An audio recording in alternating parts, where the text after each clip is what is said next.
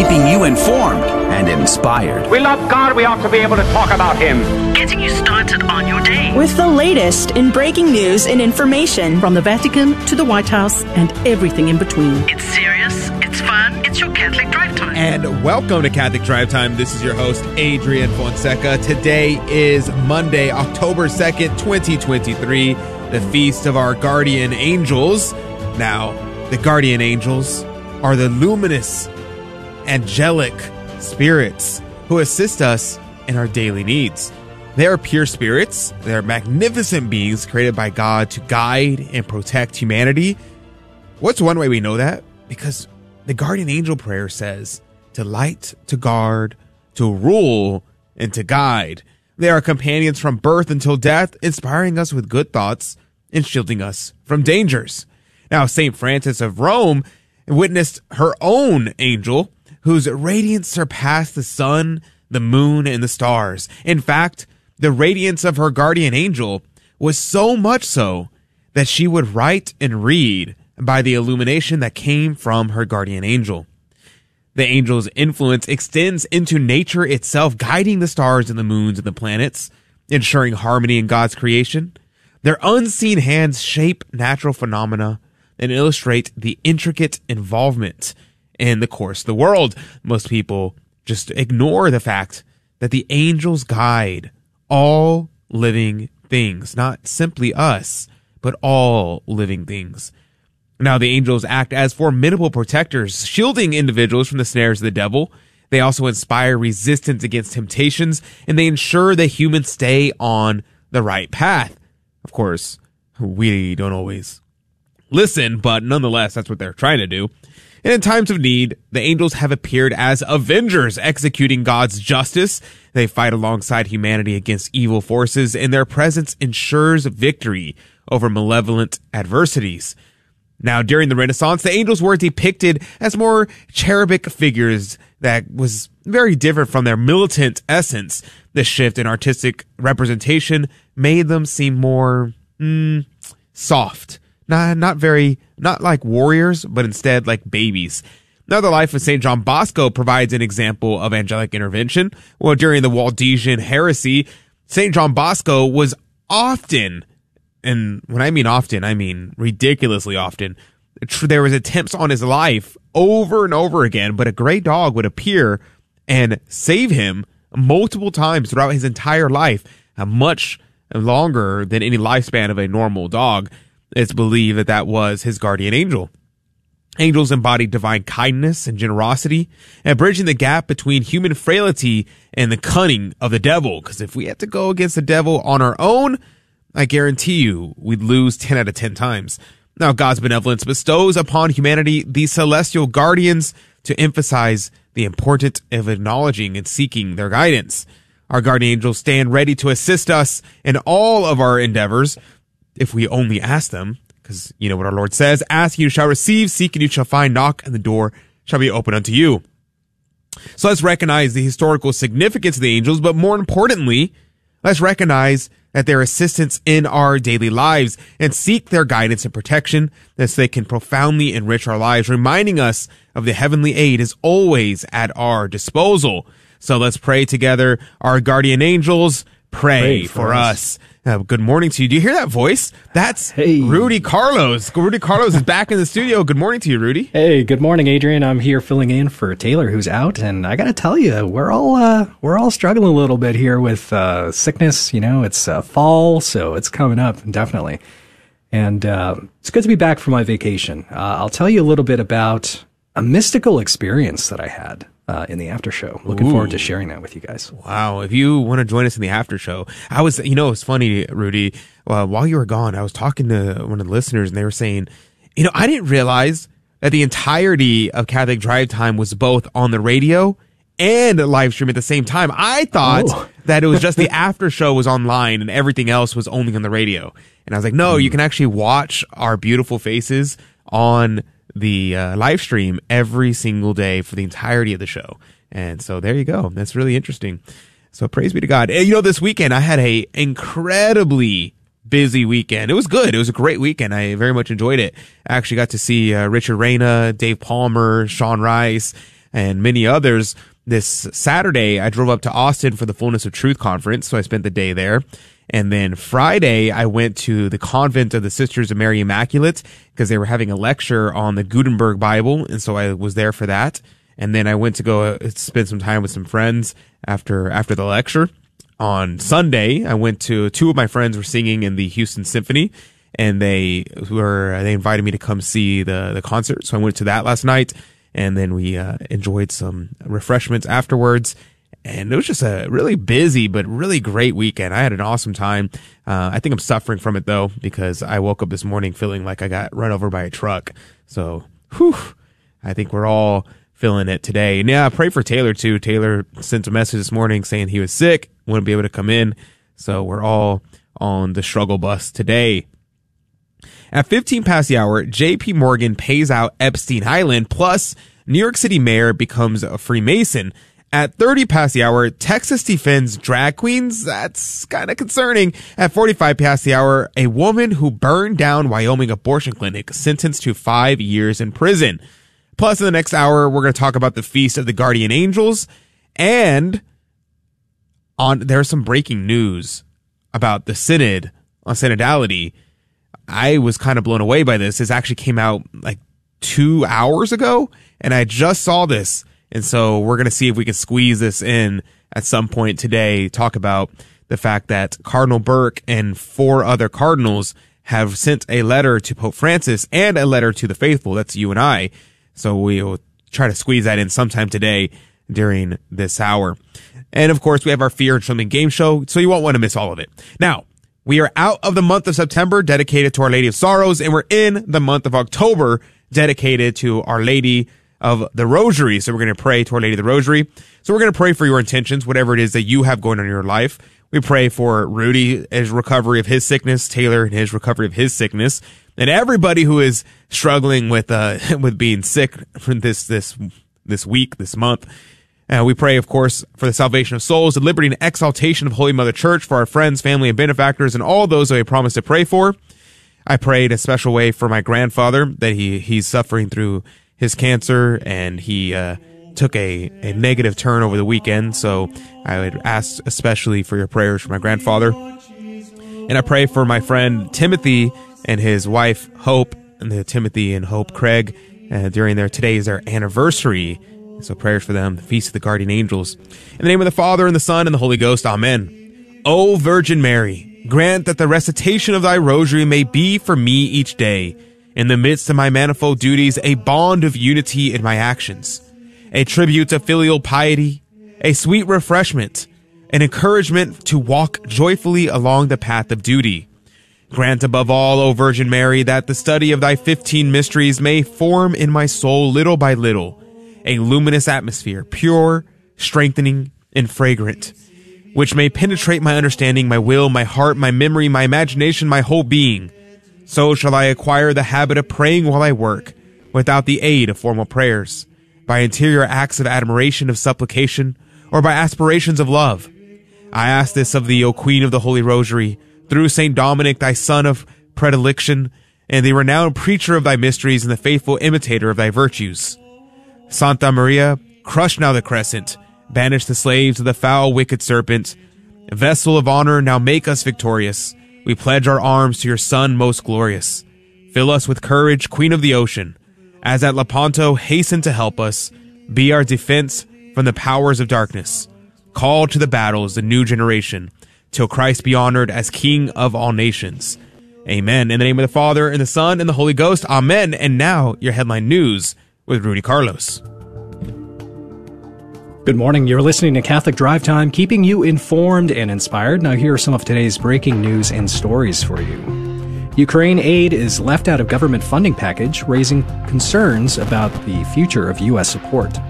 The war between Russia and Ukraine has made it increasingly difficult to secure approval for Ukraine assistance in Congress, as demonstrated by the vote to strip a $300 million defense spending bill for Ukraine. House Speaker Kevin McCarthy recently excluded additional aid from Ukraine from a government funding measure, raising concerns about meeting Ukraine's urgent requirements for defense against Russia's impending winter offensive. And And this is an interesting story. A study finds a link between drinking some diet soda during pregnancy and autism in boys. In a recent study, the researchers at the University of Texas Health Science Center at San Antonio asked the parents of 235 children with an autism spectrum disorder and 121 children without autism, who were the study's controls, to complete a retrospective questionnaire about their diet soda and aspartame intake while pregnant or breastfeeding their children. The team found that boys with autism had more than 3 times the likelihood of having a mother who drank diet soda daily while pregnant or breastfeeding than boys without autism. And 59% of French people aged 18 to 24 support limiting flights to 4 per lifetime per person to combat climate change. A recent survey conducted by the Consumer Science and Analytics Institute found that 41% of French citizens over the age of 18 are in favor of limiting every person to taking only 4 plane trips throughout their entire lifetime to combat climate change. It's even higher among the 18 to 24 demographic. A stunning 59% responded that they would be in favor of the mandated limitation on travel. Now, those are some of the headlines for you this morning, but stay tuned on Catholic Drive Time for more. The gospel of the day comes from Matthew chapter 18, verses 1 through 5 and verse 10. Now, there is a lot that could be said about this gospel. In fact, Cornelius a Lapide's commentary on this is about 30 minutes long in terms of reading it. So if you want to go through, I highly recommend reading all of it. And plus, this passage skips out the whole story of the millstones. And so it's about our Lord saying, be like the little child. And he says after that if anyone causes this child to stumble, it'd be better if they had a millstone tied around their neck and cast into the sea. But that's excluded from there. So if you read all of that passage 1 through 10, it's about a 45-minute meditation from Cornelius Lapide. So I highly recommend checking it out. Go read his entire commentary on this section of Holy Scripture. But I'm only going to focus on verse 10 here. On verse 10, it says, "See that you despise not one of these little ones, for I say to you that their angels in heaven always see the face of my Father who is in heaven."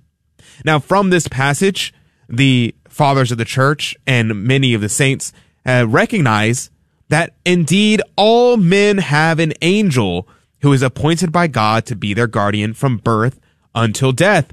This is what St. Jerome says, whose feast day was just 2 days ago.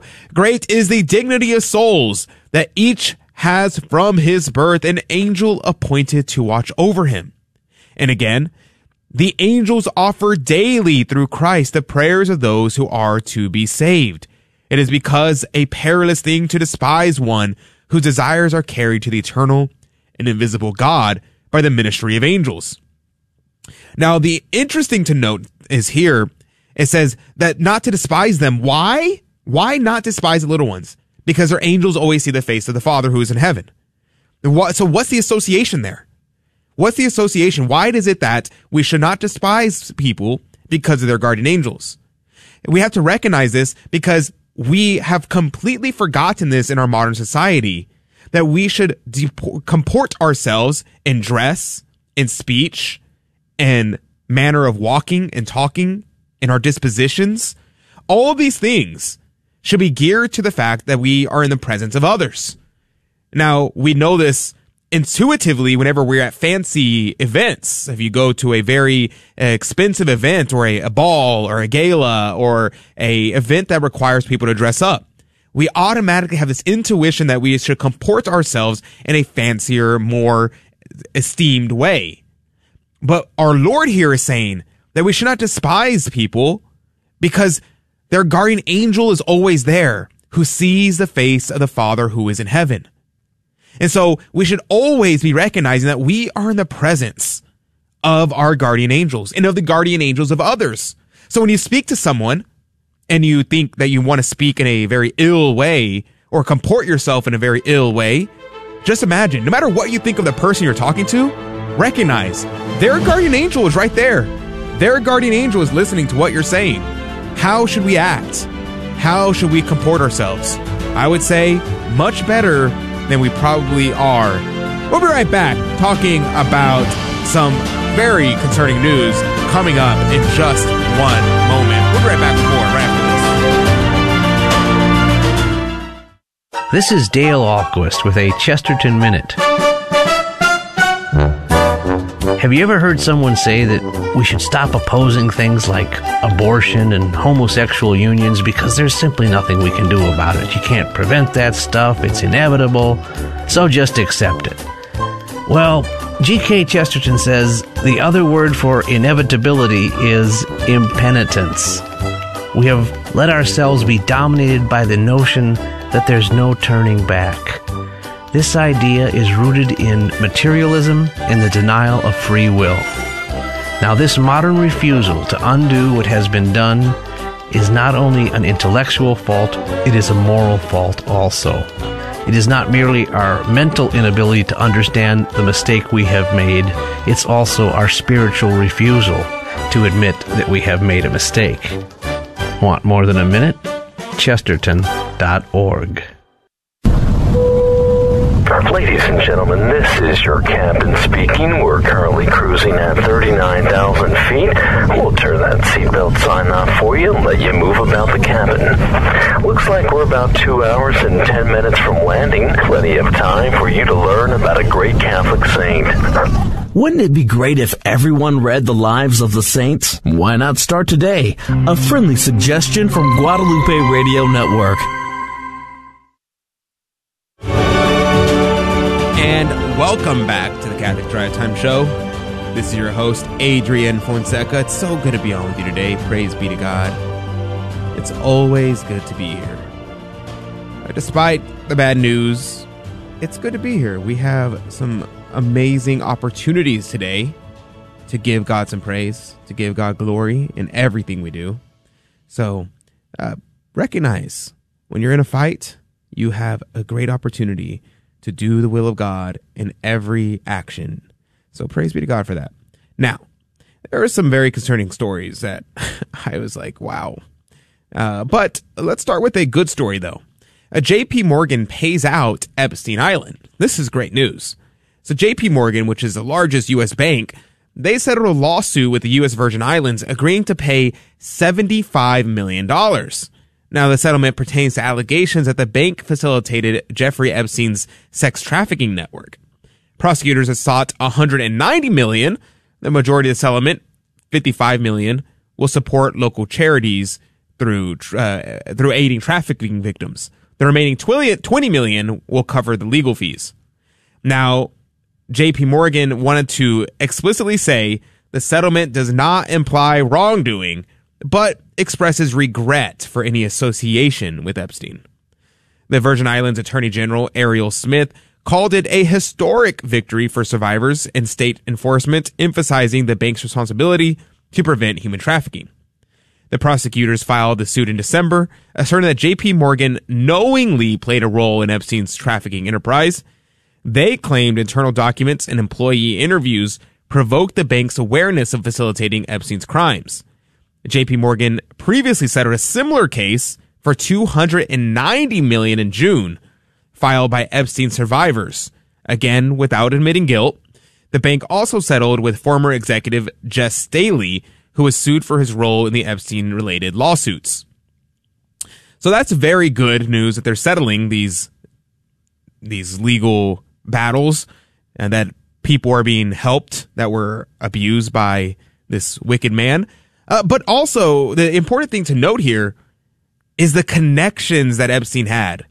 And people might say, why are we still talking about this? This is old news. Why are we bringing this back up? Well, it's because these things matter. And it kind of is a point of contention among a lot of people that say, these things are just conspiracy theories. You think that these rich billionaires have islands to themselves where they're doing evil things? Wow, it sounds like something out of a comic book. Sounds like something out of an action movie. That can't be real. It is real. And that's why I bring it up. Because these things really do happen. And it involves people of the highest levels. People who are multi-millionaires and billionaires. And so we cannot pretend that these things are just stories or that people are crazy for talking about them. They're real. And they should be focused on, and we should think about them. So that way we're not caught off guard. and to recognize that, I mean, there's something that we already know, which is the banks are all corrupt. So that's just something else to throw out there as well on top of that. But speaking of wicked people who are on islands controlling things and ruling the world, the New York City mayor becomes a Freemason. Oh, well, I was told that the Freemasons are no big deal. We don't have to worry about them anymore. Of course, the church has condemned Freemasonry on, I should have looked it up, I think 8 occasions. It's been a number of occasions the church has condemned it. In fact, it is an automatic excommunication for any Catholic who becomes a Freemason. So just keep that in mind. If you know anybody who happens to be a Freemason, you might want to let them know. New York City Mayor Eric Adams, along with the police commissioner Edward Caban and chief of the department Jeffrey Madry, was inducted as a Master Mason in a ceremony held at Gracie Mansion, the official residence of the city's mayor. The event, which was organized by, quote, the Most Worshipful Prince Hall Grand Lodge, marked the first time such an occasion has taken place at Gracie Mansion. This is very concerning. This is basically just said that New York City is run by Freemasons. The mayor, the police commissioner, the chief of the department, they're all Freemasons? All of them? How many more are Freemasons? They run New York City? What about your city? Is your city run by Freemasons? I wonder. And these people might say, oh, this is a conspiracy theory. I mean, they literally are doing it. Freemasons are literally running New York City. Now, while the mayor did not include the ceremony on his official schedule, the event was confirmed by Tony Herbert, a citywide liaison to the mayor's office, who was in attendance. Other city officials also participated in the ceremony, including the New York Police Department Deputy Chief of Manhattan Borough, North Raul Stevenson, the Assemble member, J. Gary Pretlow, and State Senator Kevin Parker, who received their 32nd degree Freemasonry. Very interesting. Especially considering what many former Freemasons say happens at the 33rd degree. From my understanding, and I've never been a Freemason, nor am I a son of a Freemason, but I have been told by former Freemasons that the 33rd degree is where things get demonic. So it's very interesting, or get explicitly demonic. It's always demonic from the beginning, but it gets explicitly demonic from my understanding in the 33rd degree. And to hear that almost everybody in the New York City government are 32nd degree Freemasons, that's very concerning. A state senator, a 32nd degree Freemason, that's pretty high up there. That's a pretty high degree Freemason. That's something that we should definitely keep our eyes on and recognize that these guys hate the Catholic faith. And whenever they make decisions, whenever they're running our cities and people support them and say, oh, we should vote for these Freemasons. Oh, these Freemasons have great policies. It's very interesting that their policies always seem to be a destruction of society. Think about Eric Adams. Eric Adams, he comes out against, or very pro-immigration, wanting to flood America with more people that we can take care of. And then whenever they get sent to his state, he's like, oh, no, don't do it. You're hurting our state. You're hurting New York City. But he's okay with hurting Texas. It's almost as if all he cares about is himself, and he really wants to destroy bastions of sanity. And I am under no pretense that Texas is perfect. I am under no pretext that Texas is this area of Catholicism, is this model of the Catholic faith. In fact, I would say it's not. I wish it was. But in Texas and a lot of other states, like Alabama, like Florida, like maybe Oklahoma, there's a lot of states that have 10 Commandment Americans still. 10 Commandment Americans who still believe the 10 Commandments are given by God, that believe the Ten Commandments something should be followed by all men, that do their best to follow the Ten Commandments in their lives, I want to say that here at home, we still have a lot of Ten Commandment Americans, but we could do better. We could do a lot better, especially considering that Texas has been defending drag queens. A federal judge in Texas, issued a ruling blocking the implementation of a state law that aimed to prohibit sexually oriented performances in the presence of minors.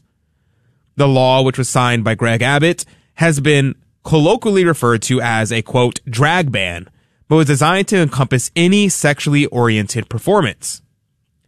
Judge David Hittner, serving in the Southern District of Texas, declared that the law violated the First Amendment and has a chilling effect on free speech. So for those who don't know, a chilling effect on free speech means it's not technically censorship. No one's saying, oh, you're not allowed to talk about A, B, C, and D.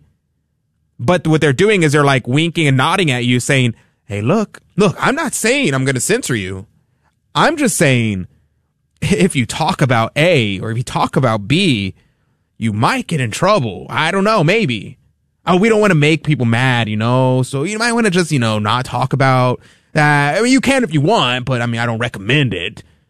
It's kind of that kind of nudge effect where then it makes people censor themselves because of things that are happening in the environment around them. That's what's called a chilling effect on free speech.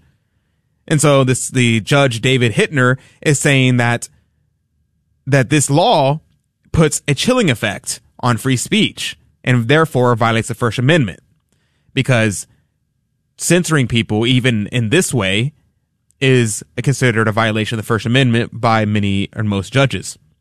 Now, he emphasized that while not everyone may appreciate or approve of drag queen performances, they are protected under the First Amendment.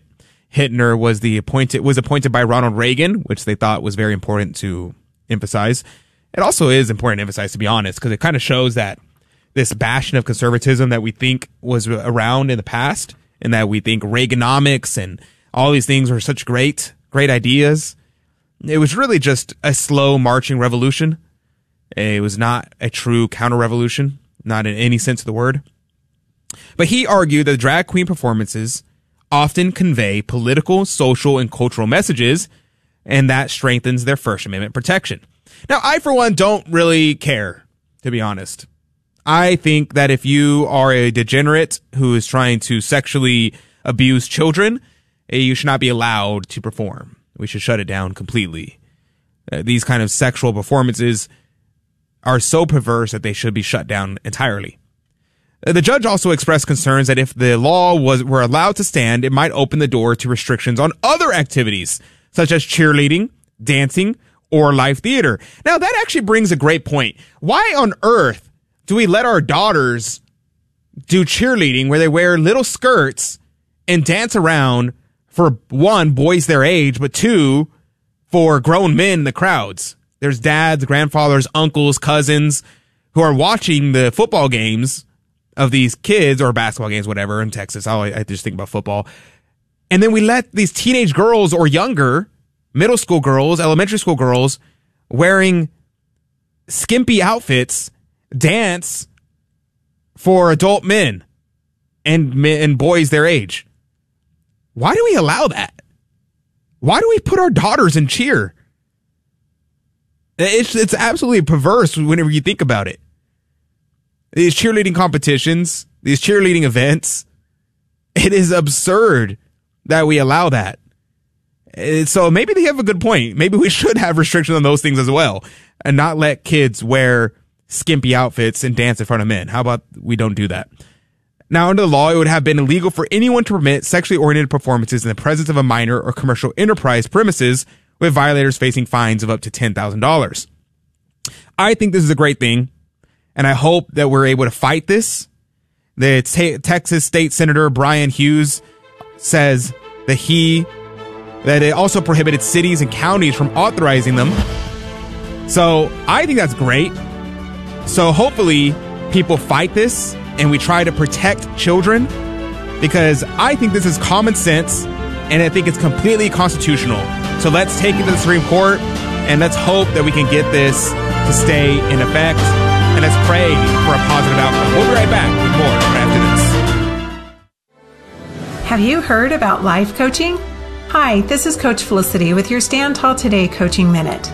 Coaching is one of the things Jesus did with his disciples. Whenever they were stuck, overwhelmed, or even struggling a bit, Jesus asked questions that brought clarity and hope. He then used ongoing conversations that helps them to navigate the path and completely change their lives.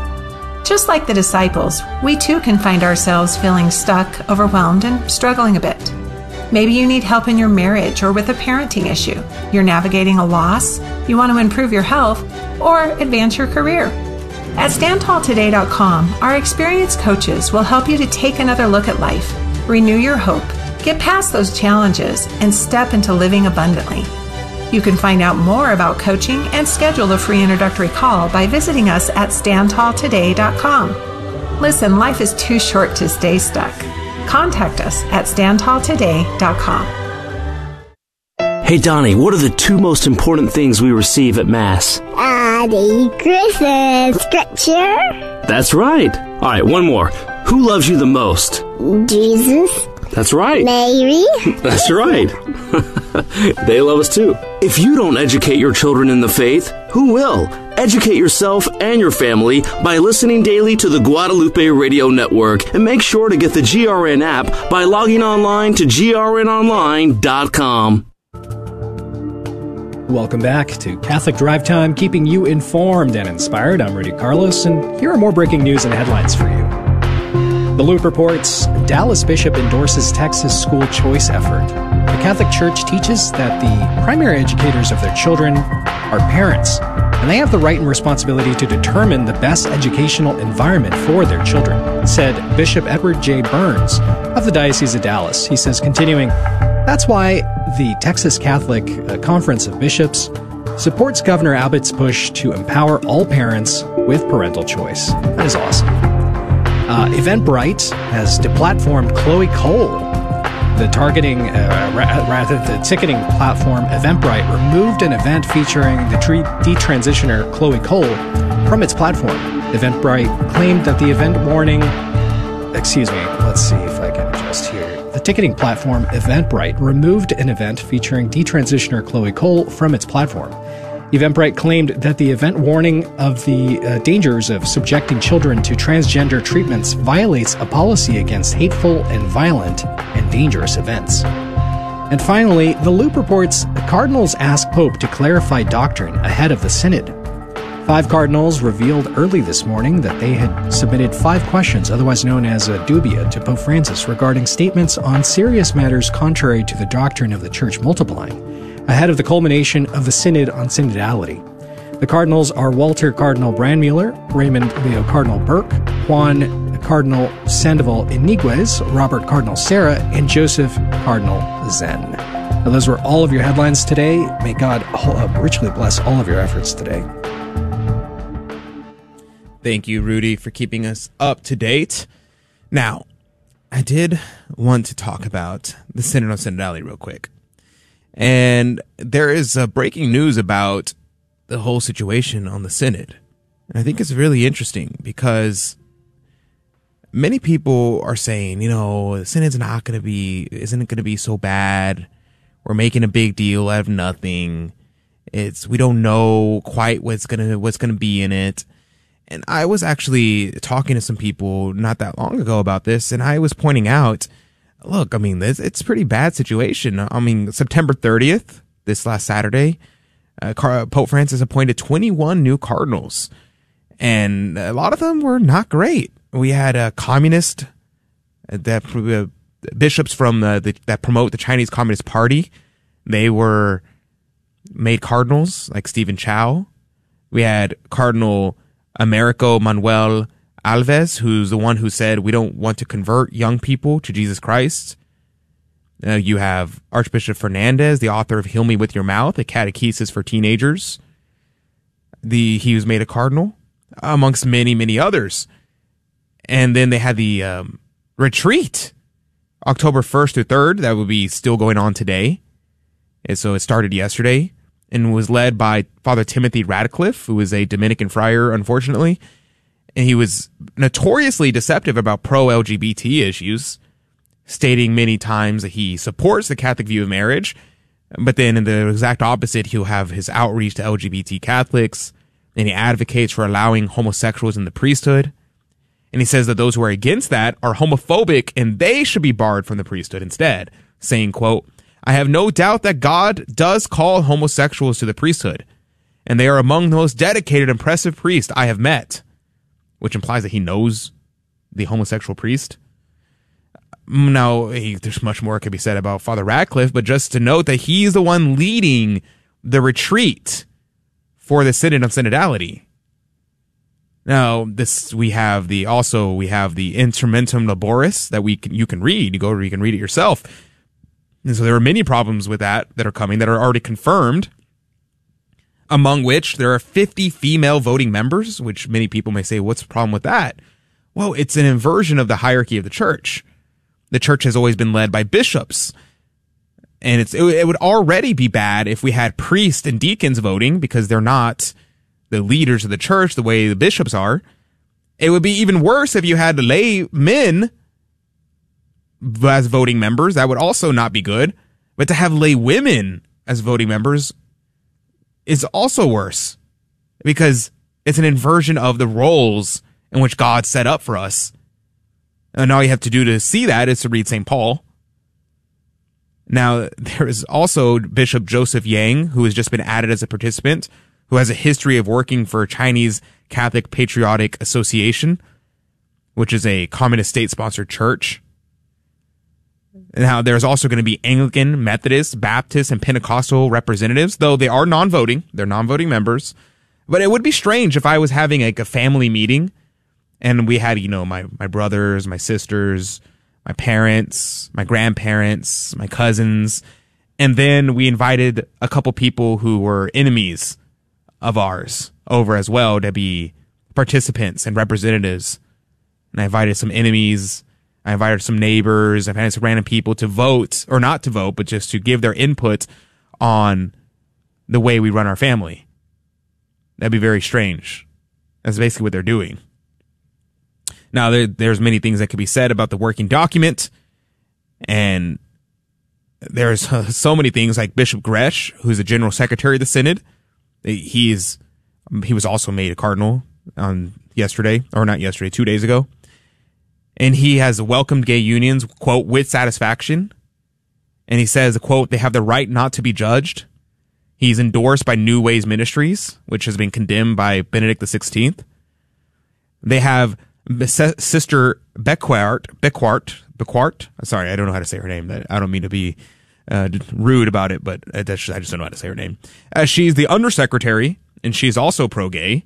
And not to mention, really the biggest deal about having Sister as the undersecretary is that she's a religious sister. And it's an inversion of the hierarchy to have a religious sister holding a position of authority over a synod of bishops. That's very concerning. She also has been recognized and as a speaker for New Ways Ministry in the past, saying that the aim of the synod is to foster communion and build a consensus if we really listen to one another. Now, the Cardinal Hollerich is also the Realtor General. He's also pro-gay. He says the church's teaching on homosexuality is, quote, no longer correct, end quote. He has also asked the German Synod that he has, quote, great respect for it because it is, quote, daring to ask very big questions, end quote. He says, but reforms need a stable foundation. If the Pope were now simply to allow vere probati, the ordination of mature married men as priest, and deaconesses, the danger of schism would be great. So it is very concerning that these are the people in charge of the synod. So all this information is out there publicly, and I was talking to somebody about this last week because they were telling me, Adrian, the synod is not going to be bad. It's going to be fine. You're making a big deal out of nothing. And so I told this to them, and I was like, look, all this is here, and I'm supposed to close my eyes and pretend that it's not happening? I'm supposed to pretend that I don't know this information? That this isn't public information? Because it's not like any of these are rumors. These are all things that have been publicly reported by the Vatican. And that's simply what the case is. And I'm supposed to just say, no, it's fine, no big deal. That's not something you need to be worried about. I don't know. I don't know how I can do that. I don't know how I can do that when our Lord tells us that we can see the signs of the times. He says if we can predict the weather by looking at the clouds, then how much more should we be able to discern the times by looking at what's around us? And so we've also seen Cardinal Mueller come out and put some things publicly. But it's interesting now that we see that Cardinal Bram Mueller, along with Cardinal Burke, and along with some other cardinals, Cardinal Inguez, I don't know how to say his name, Sandoval, Cardinal Juan Sandoval. It was Iniguez. There you go. Thank you. Is a Mexican cardinal, Cardinal Robert Sarah, who is of Papua New Guinea, I think, and then Cardinal Joseph Zen of China. So it's also not an American thing either. It's literally worldwide. These cardinals, 5 cardinals of the church, who are very faithful cardinals, who have held very high offices in the church, not simply just honorary cardinals, but all of these men held very important offices in the church. And they've come out publicly to say that they have submitted dubia to Pope Francis in regard to the synod, which honestly explains a lot about what Cardinal Mueller was saying in the past, because he's very cryptid. He was saying, oh, I'm concerned about the synod, but he didn't talk about this. But apparently these dubia that was submitted to Pope Francis was submitted in September and in August.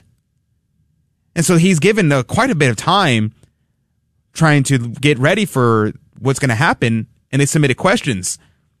And so these, after not getting good responses, because Pope Francis did respond to the first dubia, praise be to God, but the cardinals said that there was actually more concerning of his responses. And so they submitted a secondary dubia to try to clarify, because normally, so to explain how a dubia works, so typically a dubia is the questions that are asked, and then the Pope would respond, or the relevant office would respond yes or no. Instead, Pope Francis gave a written out response to each question, and it only created more confusion. So a second dubia was submitted. So I'm gonna read to you what these dubia cardinals have to say coming up in the next segment, so don't go anywhere. We'll be right back with more right after this.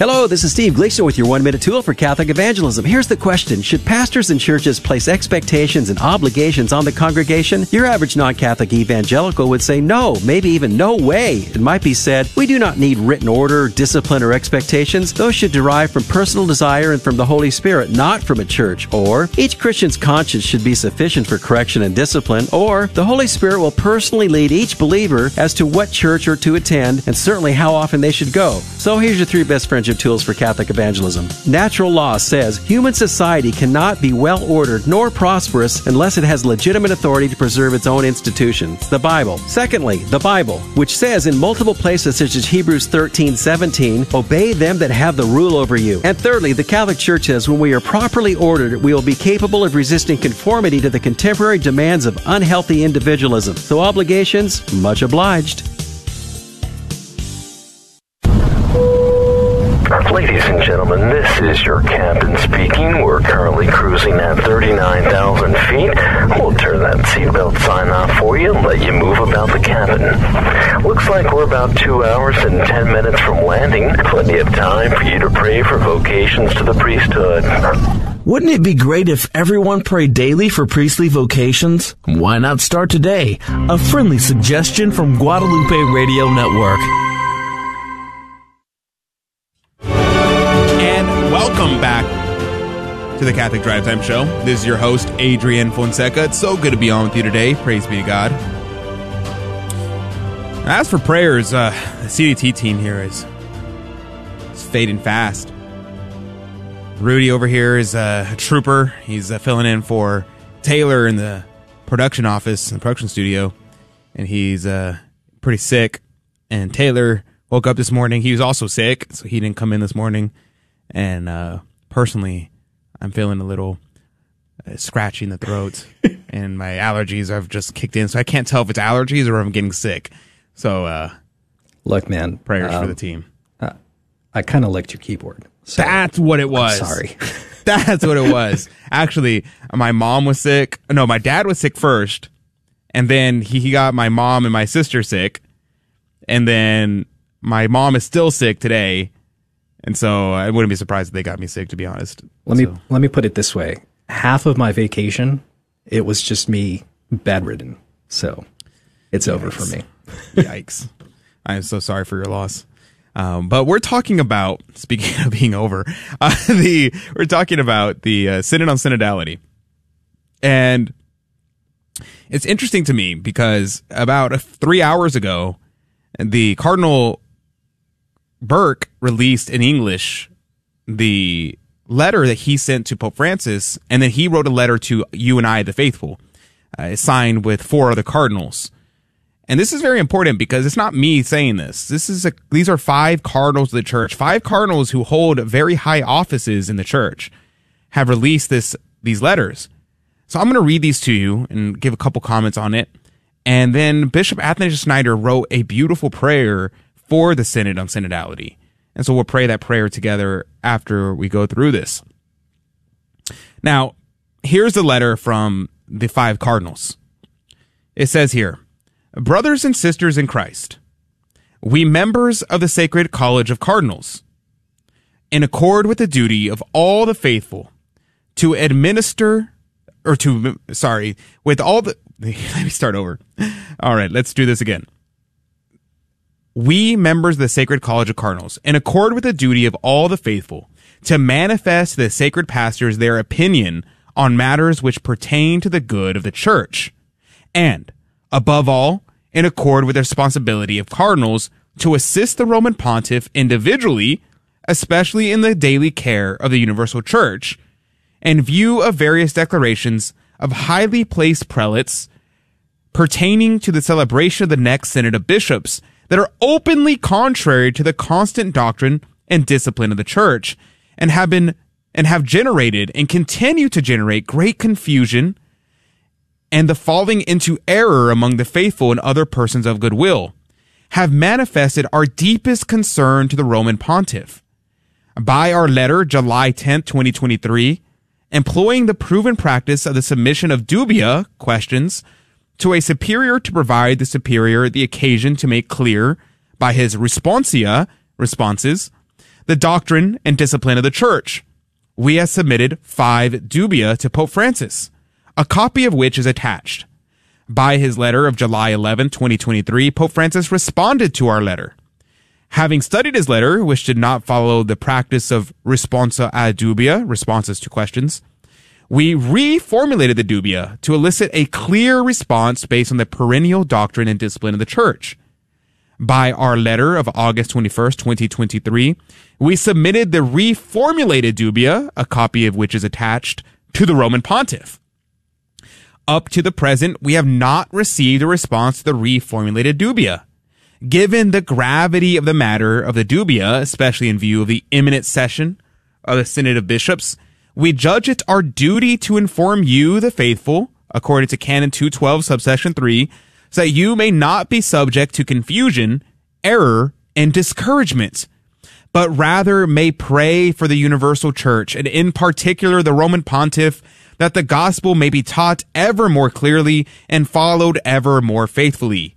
Yours in Christ, Walter Cardinal Brandmiller, Raymond Leo Cardinal Burke, Juan Cardinal Sandoval, Robert Cardinal Sarah, Joseph Cardinal Zen, dated Rome, 2nd of October, 2023.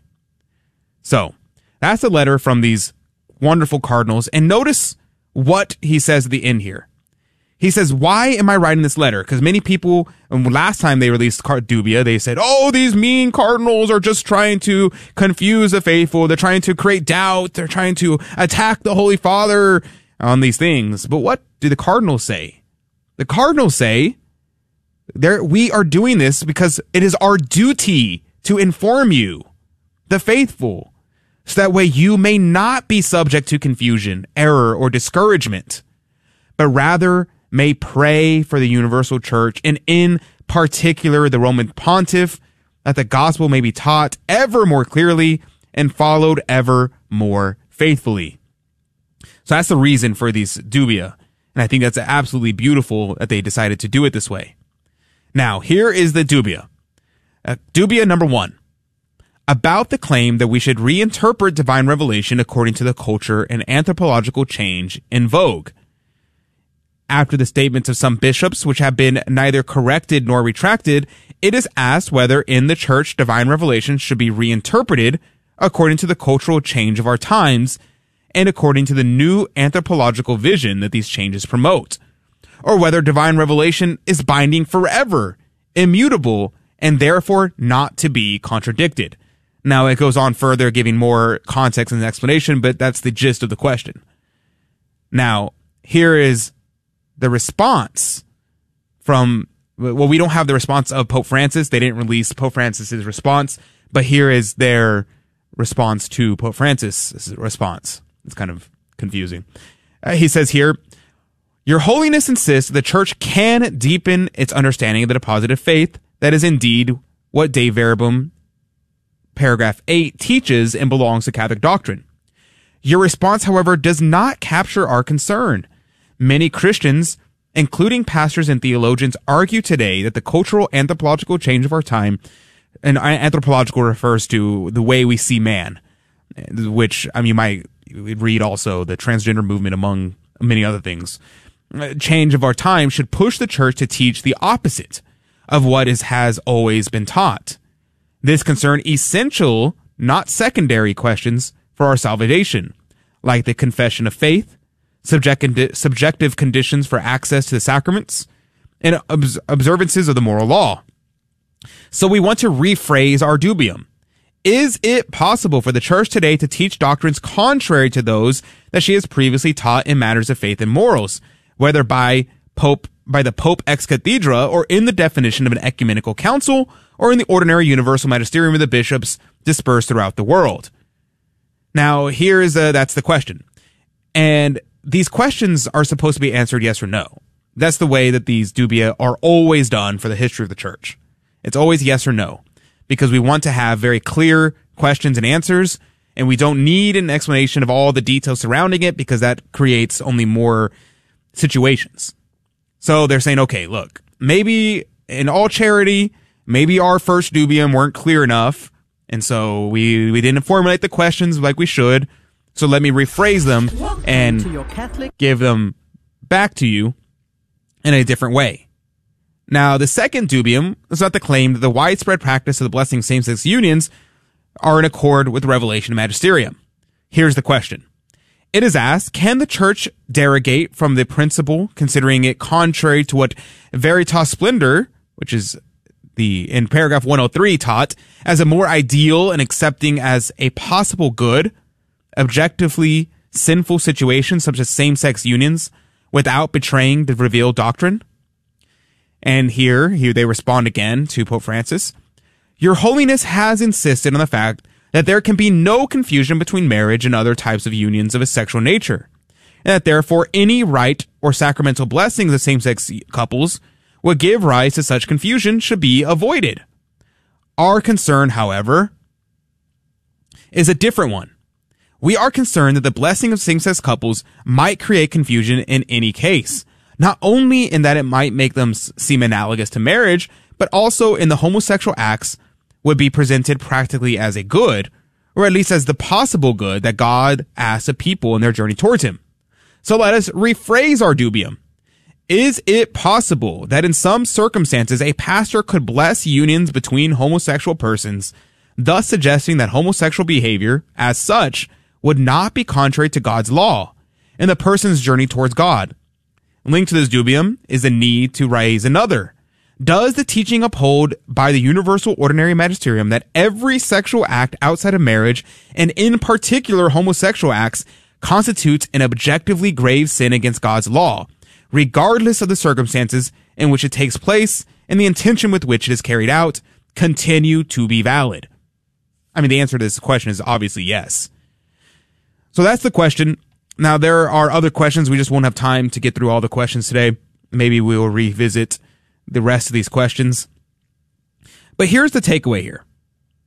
These are 5 questions that are asked. And it was asked of Pope Francis to give clarity in this very confusing situation, getting ready for the synod, and they was given a significant amount of time. They submitted the first letter July 10th. They submitted their second one August 21st.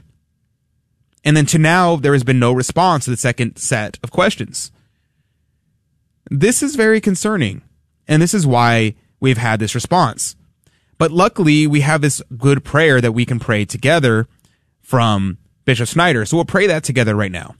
In the name of the Father, and the Son, and the Holy Ghost, amen. Lord Jesus Christ, our God and Savior, you are the head of the church. Your spotless bride and mystical body, look mercifully upon the profound distress to which our Holy Mother Church has been subjected. Doctrinal confusion, moral abomination, and liturgical abuse have in our day reached an unprecedented height. The heathens have come into your inheritance, having defiled your holy temple and laid Jerusalem in ruins. Churchmen who have lost the true faith and become promoters of a worldly globalist agenda are intent on changing your truths and commandments, the divine constitution of the church, and the apostolic tradition. O Lord, with humble spirit and contrite heart, we beseech you, prevent the enemies of the church from exulting in a victory over the authentic Catholic Church, obtained by imposing a counterfeit church under the guise of synodality. Stir up your power, O Lord, and come to the aid of your church with your almighty strength. For where sin and apostasy in the church abounds, the victory of your grace will abound the more. We firmly believe that the gates of hell will not prevail against your church. In this hour in which our beloved and holy Mother Church is suffering her Golgotha, we promise to remain with her. Graciously accept our interior and exterior sufferings, which we humbly offer in union with the Immaculate Heart of Mary, Mother of the Church, as a reparation for our own sins and for the sins of sacrilege and apostasy within the Church. O Lord, send forth your holy angels under the command of St. Michael the Archangel to bring your heavenly light to the Pope and Synod participants and to frustrate the plans of your enemies within the Synod assembly. O Lord, look mercifully upon the little ones in the church. Look upon the hidden souls who sacrifice themselves for the church. In you, O Lord, we rest our hope. Let us never be put to shame. To you, O Lord Jesus Christ, be given all honor and glory in your holy name, in your holy church. You live and reign with the Father in unity, the Holy Spirit, God, forever and ever. Amen. I turned from a recreational drug user to a drug addict. That took me to my knees. I lost a family, almost two families. I lost friends. Now that I'm back in the Catholic Church, I'm a new person. I love it. I love it. My heart's there. I took communion after 18 years, and the rest of the Mass I sat and cried. God restored my life. God restored my family. God restored my love. If you've been away from the Catholic Church for any reason, visit CatholicsComeHome.org today. This is Dale Ahlquist with a Chesterton Minute. Have you ever heard someone say, since every religion claims to be true, well, then none of them are true? Even though this is not a very intelligent comment, it does not prevent people from saying it. G.K. Chesterton says probably one of the creeds is right and the others are wrong. Logically, most of the views must be wrong, but there's nothing logical to the idea that all must be wrong. Think about betting on a horse. Many people bet on the wrong horse, but some bet on the right horse. And sometimes even the favorite has been known to come in first. But that's the point. Something comes in first. The fact that there are many beliefs does not destroy the fact that there is one well-founded belief. So don't say that the variety of beliefs prevents you from accepting any beliefs. It's not logical, and it's not a very good way to bet either. Want more than a minute? Chesterton.org. Ladies and gentlemen, this is your captain speaking. We're currently cruising at 39,000 feet. We'll turn that seatbelt sign off for you and let you move about the cabin. Looks like we're about 2 hours and 10 minutes from landing. Plenty of time for you to say some prayers for the souls in purgatory. Wouldn't it be great if everyone prayed often for those in purgatory? Why not start today? A friendly suggestion from Guadalupe Radio Network. Ever feel like life's just too much? Maybe it's time for a change. God offers us relief and hope. So if you're feeling like you need more peace today, begin at CatholicsComeHome.com. I used to wonder if God really cared about me. Then I started praying and going to church.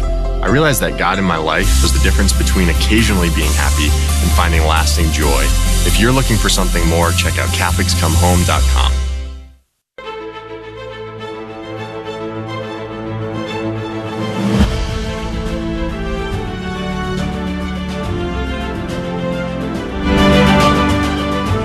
And welcome back to Catholic Drive Time. This is your host, Adrian Fonseca. Praise be to God. It's so good to be here with you today. I did want to finish that prayer from Bishop Athanasius Schneider. I timed it 20 seconds off. And so we didn't get to finish that prayer from Bishop Athanasius Schneider. So we'll finish that prayer real quick.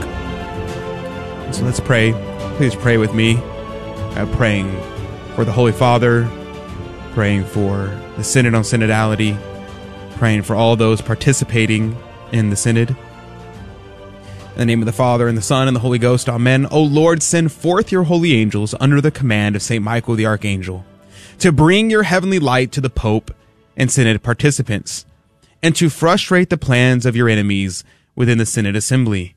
O Lord, look mercifully upon the little ones in the Church.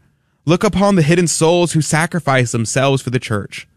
Look upon all the tears, sighs, and supplications of the true children of the Church, and through the merits of the Immaculate Heart of your most holy Mother, arise, O Lord, and by your intervention grant your Church holy shepherds, who, imitating your example, will give their lives for you and your sheep. O Lord, we beseech you, through the Blessed Virgin Mary, grant us a holy Pope, zealous in promoting and defending the Catholic faith. We implore you, grant it. Through the Blessed Virgin Mary, grant us holy and intrepid bishops.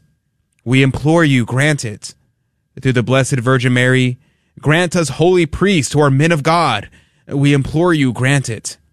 In you, O Lord, we rest our hope. Let us never be put to shame. To you, O Lord Jesus Christ, be given all honor and glory in your holy Church. You live and reign with the Father in the unity of the Holy Spirit, God, forever and ever. Amen. In the name of the Father, and of the Son, and of the Holy Ghost. Amen.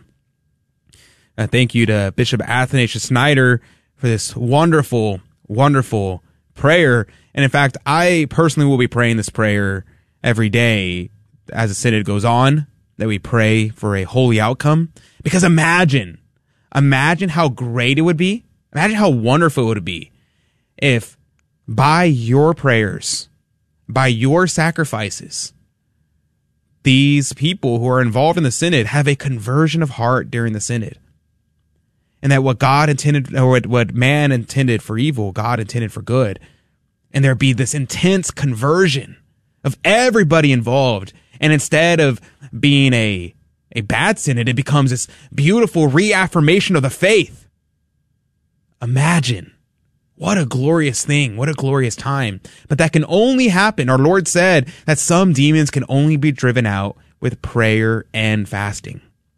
So I want to encourage you during this time to respond in the same way that these cardinals asked us to, that we not be subject to confusion and error and discouragement, but rather that you and I pray for the universal Church, and in particular the Roman Pontiff, that the gospel would be taught ever more clearly and followed ever more faithfully. Will you do that with me? Will you pray this prayer with me? Will you make sacrifice and during this time that a holy outcome be the result of the Synod? I ask that you do that with me. And I ask that you do that with Athanasius Schneider. I ask that you do it with Cardinal Burke, with Cardinal Brammuller, with Cardinal Sarah, with Cardinals Juan, with Cardinal Zen. I ask that you join us and pray for a holy outcome, for the conversion of souls, for the salvation of souls, for the liberty and exaltation of Holy Mother Church. I ask that you do that with me. I think that would be a blessing and a great, wonderful thing to do.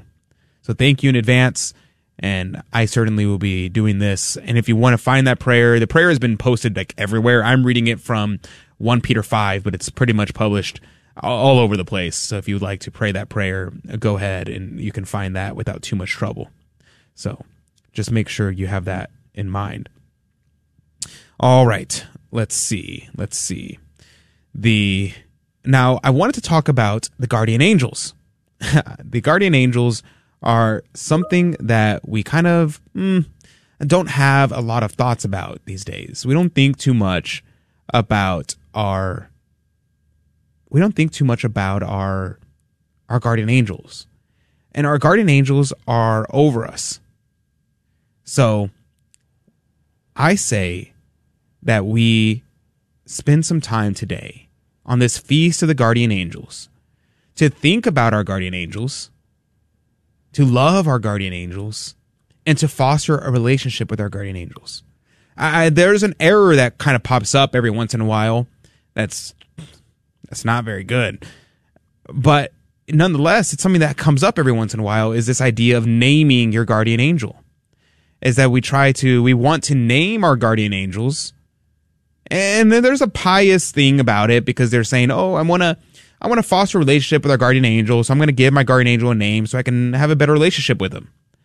And that's a very admirable, pious little thing, but it's not right. We should not do it. So why should we not name our guardian angels? Why not? Well, the reason is because our guardian angels already have a name. We don't know what it is, and we shouldn't ask him to reveal it to us. We'll know it when we die, whenever we meet our guardian angel face to face. But we can't know our guardian angels a name in this life. And so we shouldn't give him a name because he already has a name. And naming things show authority over it. That's why, if you read the book of Genesis, what does Adam do? He names the animals. Because it shows that man has dominion over the earth, over the animals, over the birds of the air, the fish of the sea, the plants, all these things you and I as man have dominion over. He also calls woman Eve. This is important to note. But what does he not name? He does not name the angels. Why? Well, it's in the very prayer, the guardian angel prayer we pray. We pray, guardian angel, my guardian dear, to whom God's love commits me here, ever this day be at my side, to light, to guard, to rule, to guide. That's what we pray. Because it's not our angels who are our servants, but instead it is our guardian angels who are masters over us. They are to rule us. They are to guide us. They are to light our way, and they are to guard us from the evil one. Now, the word light here has multiple meanings. One is the light in terms of like to guide, like to light the way. But also it's actually more precise to talk about the fact that he gives us his lights. He enlightens us. He can give us good thoughts, good ideas, good images, put those into our minds. That's actually the primary definition, meaning of the lights. I think that's important to keep in mind. Now, our guardian angels are someone that we should foster a relationship with. So how do we do that if we can't name them? Well, one way is by praying the guardian angel prayer. How often do we pray the guardian angel prayer? I would say likely not as much as we probably should. I would say every morning you should pray the guardian angel prayer, perhaps every time you get in the car, because driving is very dangerous. It's a very dangerous situation to be in the car driving. And so when we get in the car, our guardian angels are there to guard us lest we dash our foot against a stone. That's Psalm 91. He hath given his angels charge over thee to keep thee in all thy ways. In their hands they shall bear thee up, lest thou dash thy foot against a stone. And many of the saints have talked about how the guardian angels are there to protect us, but a lot of the time, we just don't ask them to help us. And that's why they don't. We look at the life of Padre Pio, where he was getting beat up by a demon, and afterwards, he saw his guardian angel standing in the corner of the room, and he was like, hey, bro, what's up with that? Why didn't you help me out? I was getting beat up over here, and you're over there standing in the corner. And the guardian angel said, you never asked. Isn't that interesting? You never asked. We have opportunities to have heavenly help that our God has given us. But God has desired that we participate in the things of God. And so God will not intervene in our lives unless we ask him to. Now, there are exceptions to this rule, but many times that is simply the case. God doesn't act unless we ask him to. And so we should keep this in mind. And now, as just kind of a side note, something that's interesting to note, is who was the guardian angel of Our Lady? The guardian angel of Our Lady, which may not be a shock to you, it was probably the Archangel Gabriel. The Archangel Gabriel was likely the guardian angel of Our Lady. Now, Venerable Mary of Agreda said that she had many angels, thousands of angels who ministered to her and that protected her. But the principal guardian angel was Gabriel. Some traditions say that Michael was the guardian angel of our Lord. However, others, like Cornelius of Lapide, actually say that he had no guardian angel. He gets that from Suarez, who was a Jesuit theologian. He says Suarez, who is kind of the St. Thomas of the Jesuits, kind of. Suarez would have said that he was a Thomist. He was a follower of St. Thomas. He says that the guardian angels are ordinarily of the 9th or lowest order of the angelic hierarchy, who are designated by the common appellation of angels.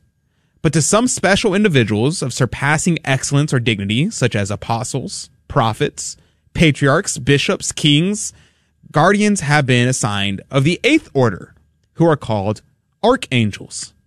Hence, Gabriel was the guardian of the Blessed Virgin, and he is thought by many to belong to the order of the seraphim. And in saying that all men have a guardian angel, I accept Christ. For he needed not an angel whose divinity was a sufficient guardian of his humanity. Nevertheless, Christ had many angels, always at hand to minister to his wants. Now, personally, I think that he probably had St. Michael as his guardian angel. I think that tradition makes more sense to me. Not because he needed a guardian angel, but that it was just fitting that he have one, since he was man and all men have a guardian angel.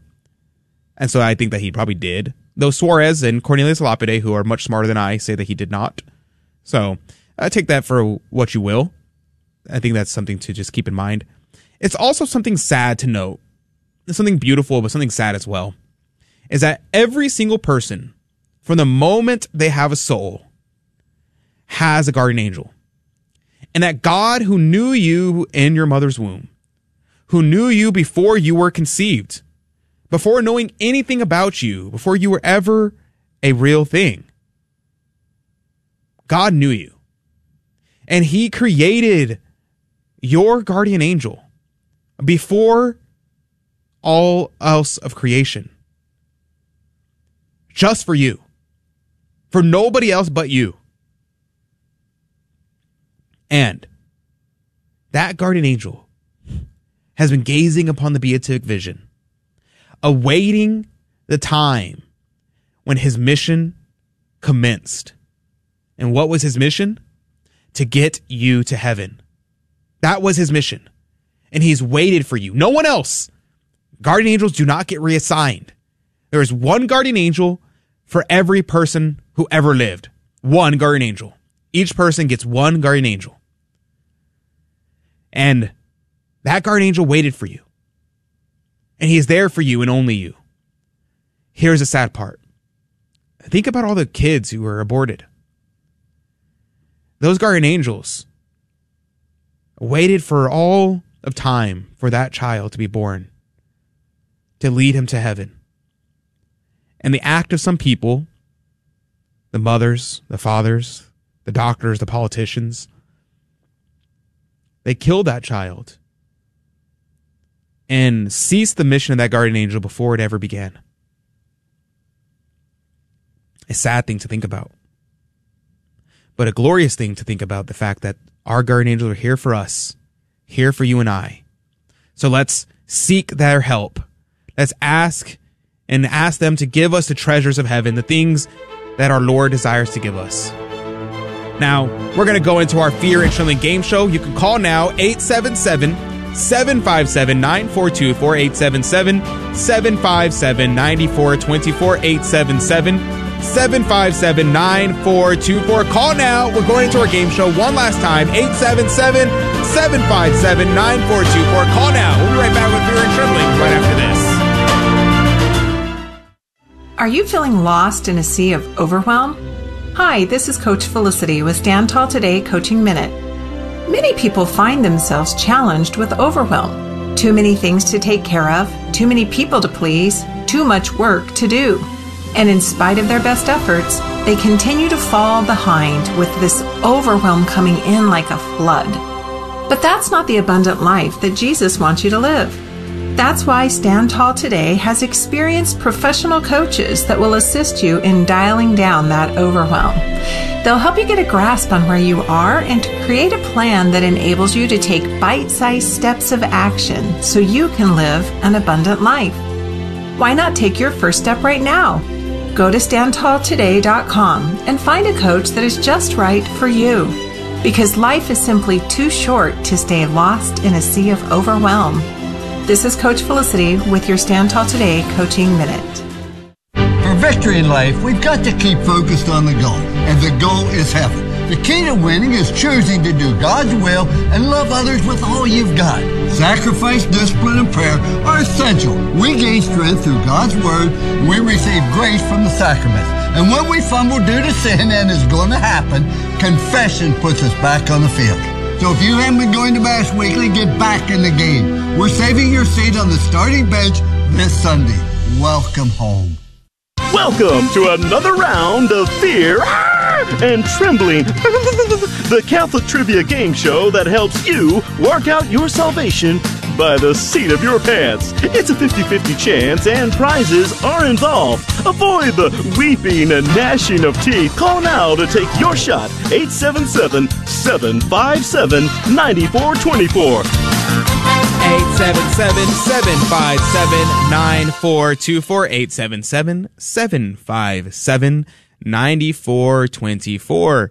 That's the number to call to be part of our game show Fear and Trembling, where we give out prizes and you could win.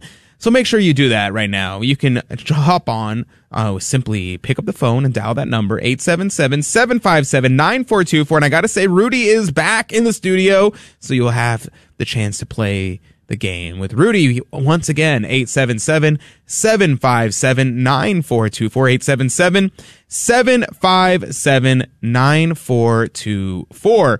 Now, you may be asking, what am I calling into? Why would I do this right now? Well, it's very simple. It's really simple. I have 3 Catholic trivia questions in front of me, and I'm not going to ask you the questions. I'm going to ask Rudy the questions, and he's going to give me an answer. It's your job to tell me whether or not he is right or whether or not he is wrong. And that means that even if you just guess, you'll have 15 seconds to just guess. And you have a 50-50 chance of getting each and every question correct. And every right answer goes into the coffee cup of Divine Providence to win this week's prize. Rudy, what could they win? Thanks be to God. Adrian, I am back, but at what cost? However, I am back with prizes. I had the opportunity to go to Colorado, and that's where I was on my vacation. That's where I got sick. But I was also able to visit this Mother Cabrini shrine in Colorado, and it was a wonderful experience. So I brought back all kinds of little prizes here. I put together a gift pack surrounding Saint Francis Cabrini. So you're going to be able to get a beautiful car pack here, a car rosary, very beautiful. A little bit of a placard here with Saint Cabrini on it, and a sun catcher as well. So if you want to call right now and win this prize, go ahead and pick up the phone, 1-877-757-9424. 877-757-9424. So I guess the sponsor is Rudy Carlos today. I'm sponsoring That's pretty the awesome. show. That's pretty great. So 877-757-9424. If you want that prize pack of little goodies from Rudy's trip to Colorado to Francis Cabrini's shrine, make sure you call in 877-757-9424. And if you go to St. Francis Cabrini Church, you should definitely call in 877-757-9424. 9424. Make sure you do so, because the next person to call in will, in fact, be the contestant and have 3 opportunities to win. And one last time, 877-757-9424.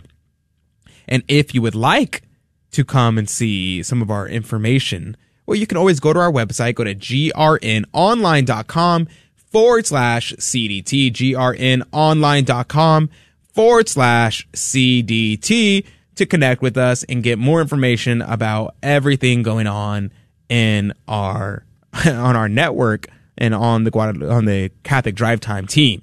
Just go to grnonline.com/CDT to connect with us. We'd love to have you there.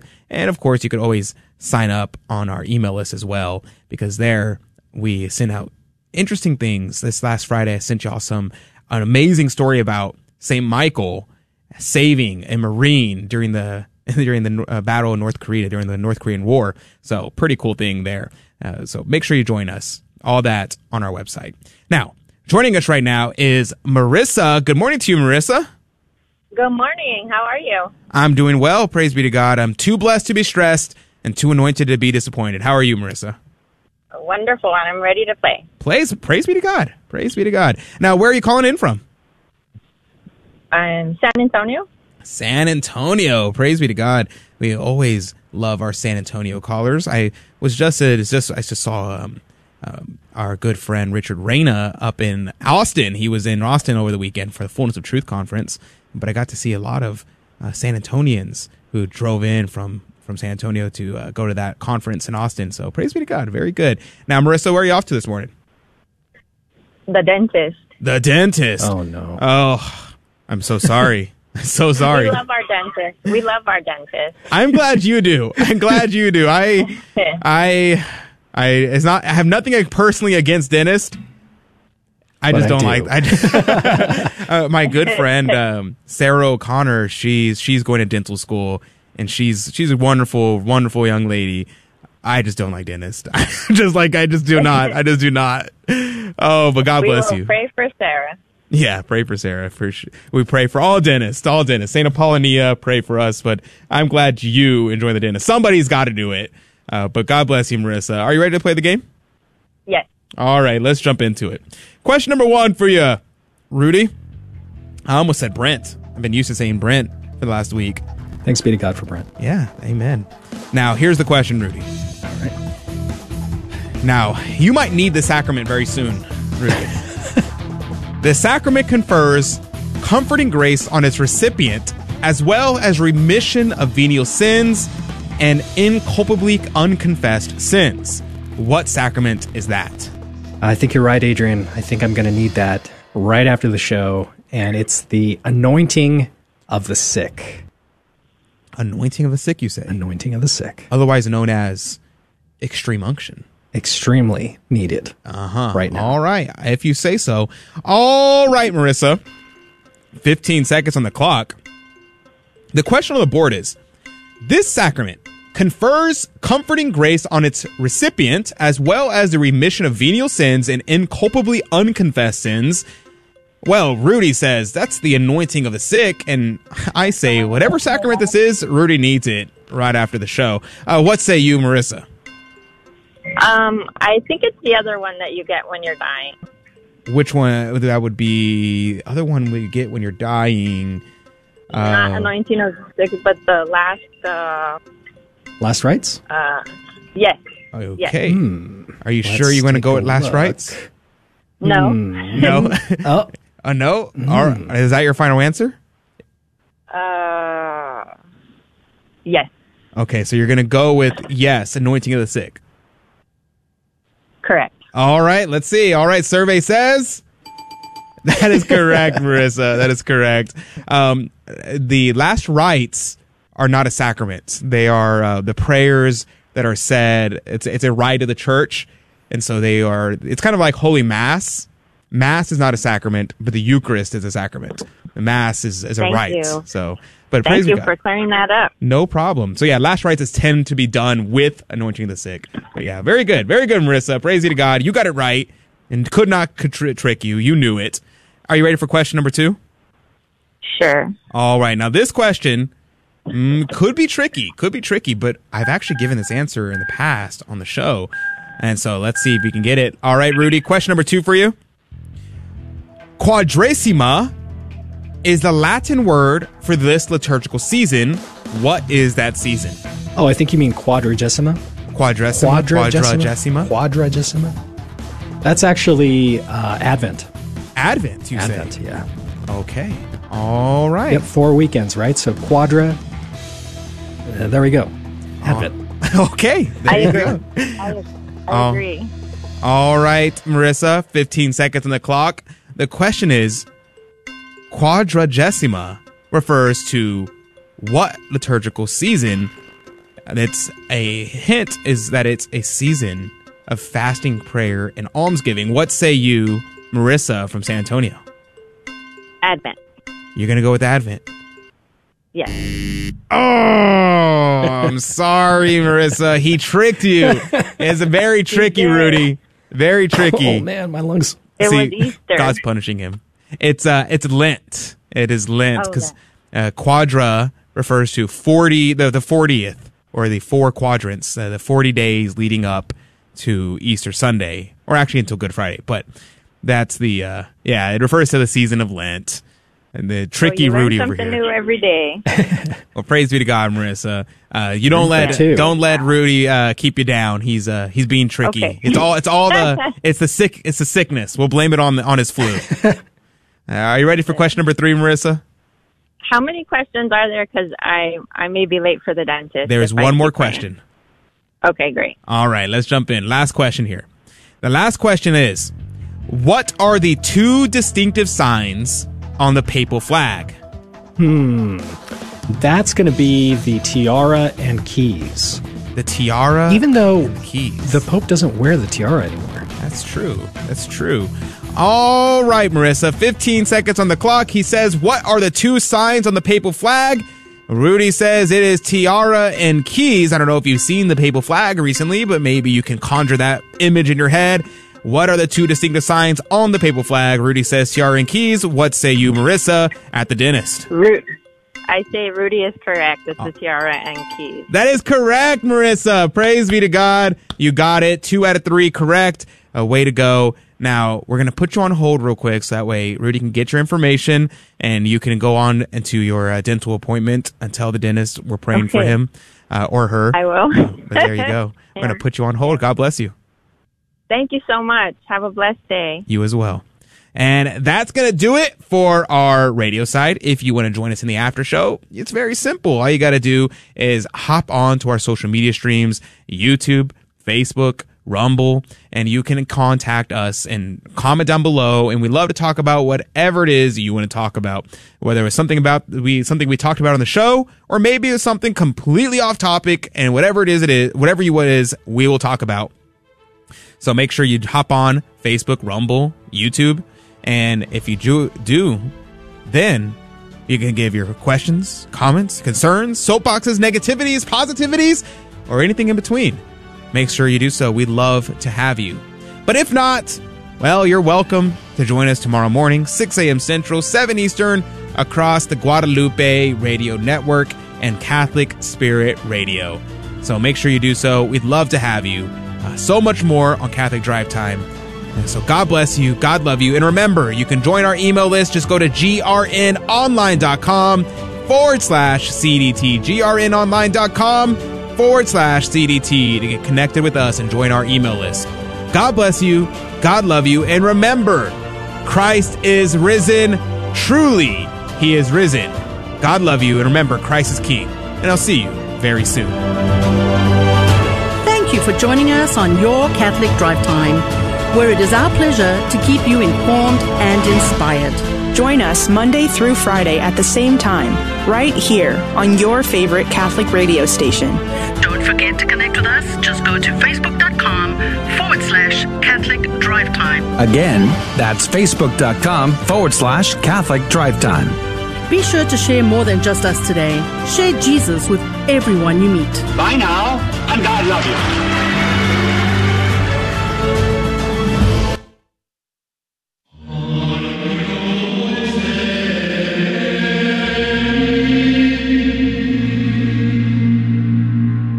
Guadalupe Radio Network now brings you the Holy Sacrifice of the Mass from the chapel at Our Lady of Corpus Christi in Corpus Christi, Texas. Soul community. Today is the memorial of our holy guardian angels. The sacrifice of the Mass is offered for those joining us on Guadalupe Radio online and those here present.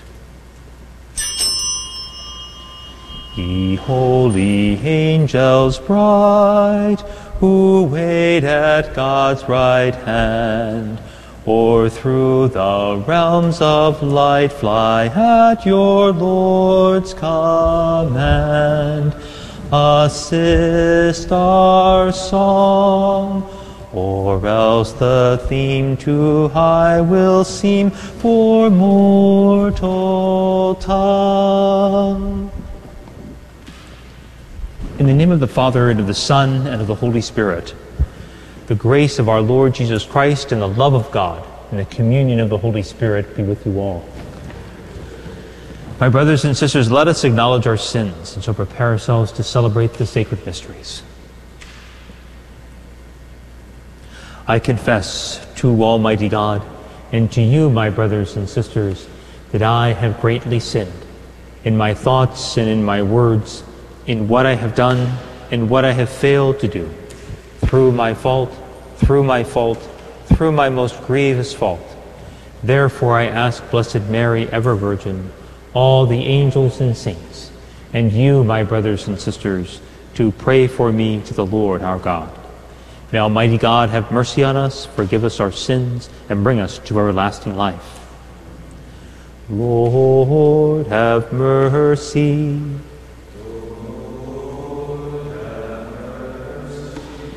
Christ, have mercy. Lord, have mercy.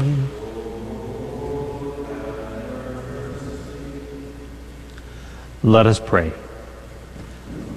O God, who in your unfathomable providence are pleased to send your holy angels to guard us, hear our supplication as we cry to you, that we may always be defended by their protection and rejoice eternally in their company. Through our Lord Jesus Christ, your Son, who lives and reigns with you in the unity of the Holy Spirit, God, forever and ever. Amen.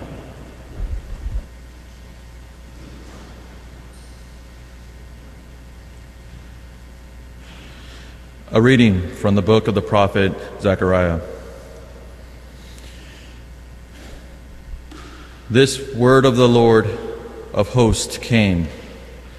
Thus says the Lord of hosts, I am intensely jealous for Zion, stirred to jealous wrath for her. Thus says the Lord, I will return to Zion, and I will dwell within Jerusalem.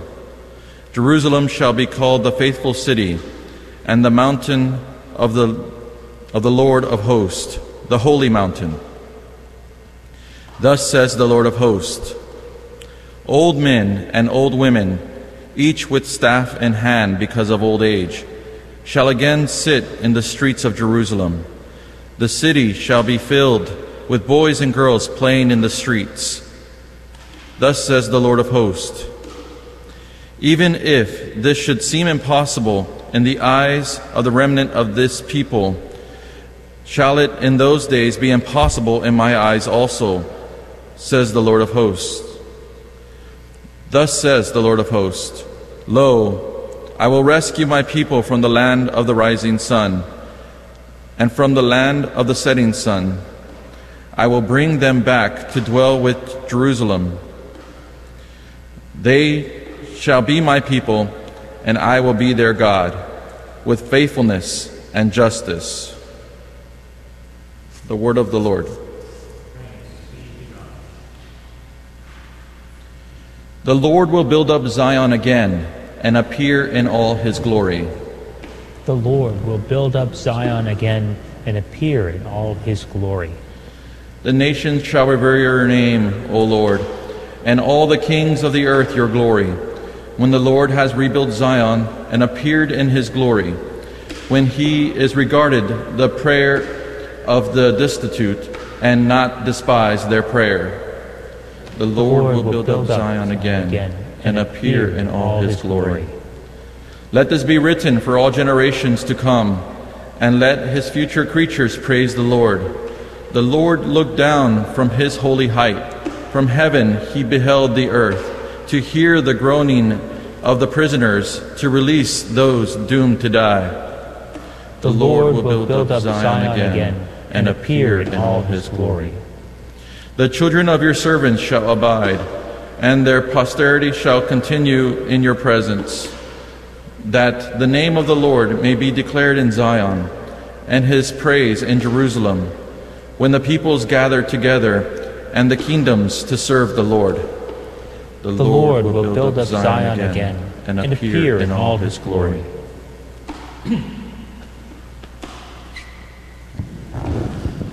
Alleluia, alleluia, alleluia.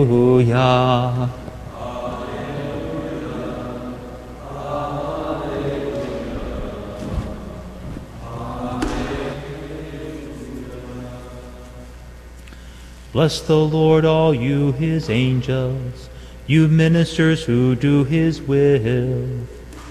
Alleluia, alleluia, alleluia. The Lord be with you. A reading from the Holy Gospel according to Matthew.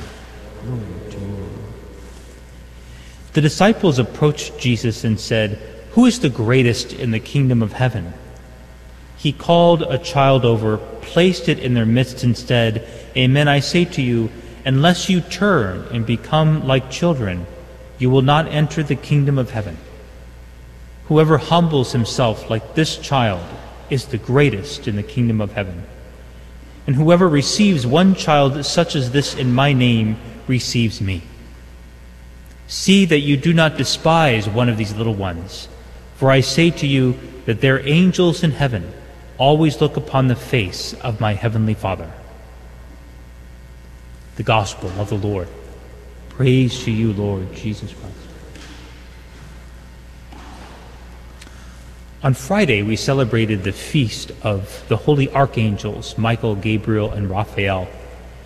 And today we celebrate our guardian angels. We're reminded, of course, that God has, in his plethora of creation, has made spiritual beings to serve his will, to accomplish his will.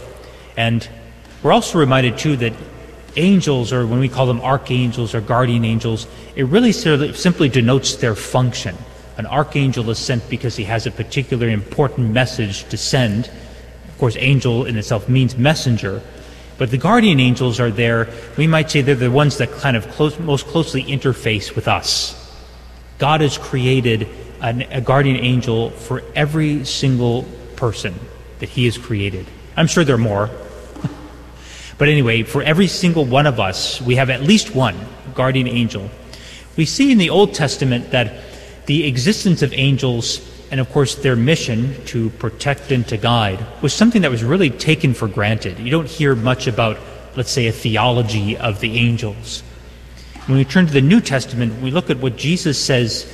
Let's say he takes it up a new level when he says that, "See that you do not despise any one of these little ones, for I say to you that their angels in heaven always look upon the face of my heavenly Father." That first of all, that children, that would be, so we understand it, that from the moment we are created, conceived, God gives us an angel to watch over us. So children have a guardian angel. Of course, we do as adults. They don't leave us once we grow up. But then also that angel as constantly beholds the face of our Heavenly Father. It's in some ways maybe the image is that the angel is there to guard us, to protect us, and to guide us, but then always turning its face to the Heavenly Father to intercede for us and helping us to turn our faces back to God. It's interesting, Jesus says in the Gospel, unless you turn and become like little children, unless you turn and become like little children. So our angel, our guardian angel there is to help us to be able to turn our faces back to our Heavenly Father, and so to live for God, to do His will more perfectly in our life. That angel will sometimes, there's that old image of they have the good angel on one shoulder and the bad angel on the other. You shouldn't think of that too literally. But the angel is there to help us with all and any influences of good that help us to turn to God and to live our life for God. Our guardian angel will do anything to help us to get to heaven. But of course, he's not going to go against I shouldn't say he or she, but our guardian angel is not going to go against our will, but it can only help us as much as we want to be helped. I think this is a great day that we are able to celebrate, to acknowledge our guardian angel, because they do so much for us in the background, so hidden. But their role is essential in our life. We will only know how much they have helped us when we get to heaven. But I'm sure each one of us can think of one experience in our life where it's like, I know my guardian angel was watching over me, because either I should be dead right now, or I could have been in an accident, or I would be far away from God. That somehow I've seen that angel, not literally, but I've seen the work of my guardian angel in my life, helping me and protecting me and interceding for me. Thanks be to God, to our Lord Jesus Christ, God our Father, and the Holy Spirit, who has given us these beautiful, beautiful angels to help us on our way. May we just acknowledge their support in our life, and of course give glory to God for having created them and given them to us to keep us and to guard us on our way. Amen.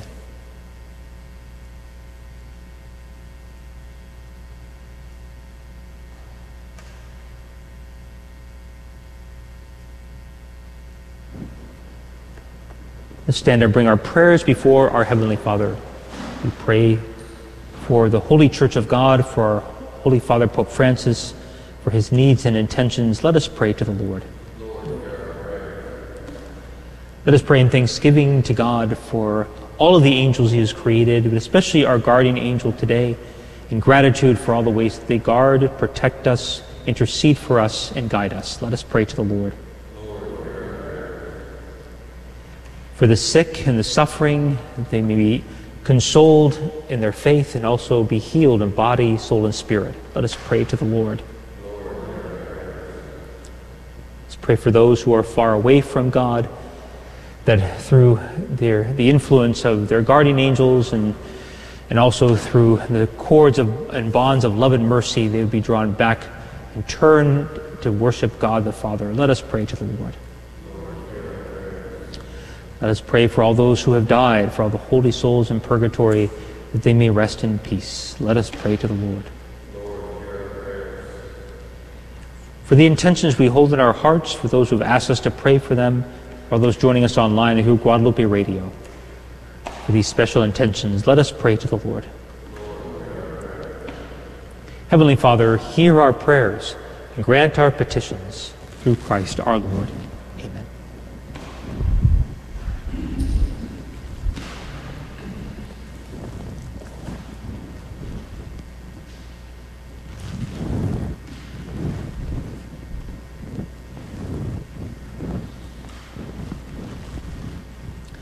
Blessed are you, Lord God of all creation, for through your goodness we have received the bread we offer you, fruit of the earth and work of human hands, who will become for us the bread of life. Blessed be God.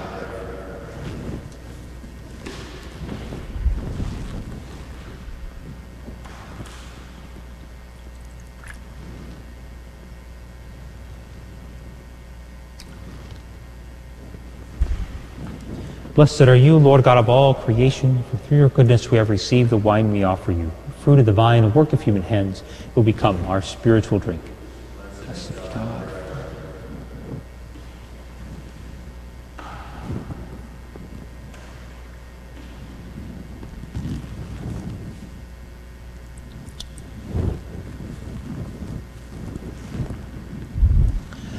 Pray, dearly beloved, that my sacrifice and yours may be acceptable to God, the Almighty Father.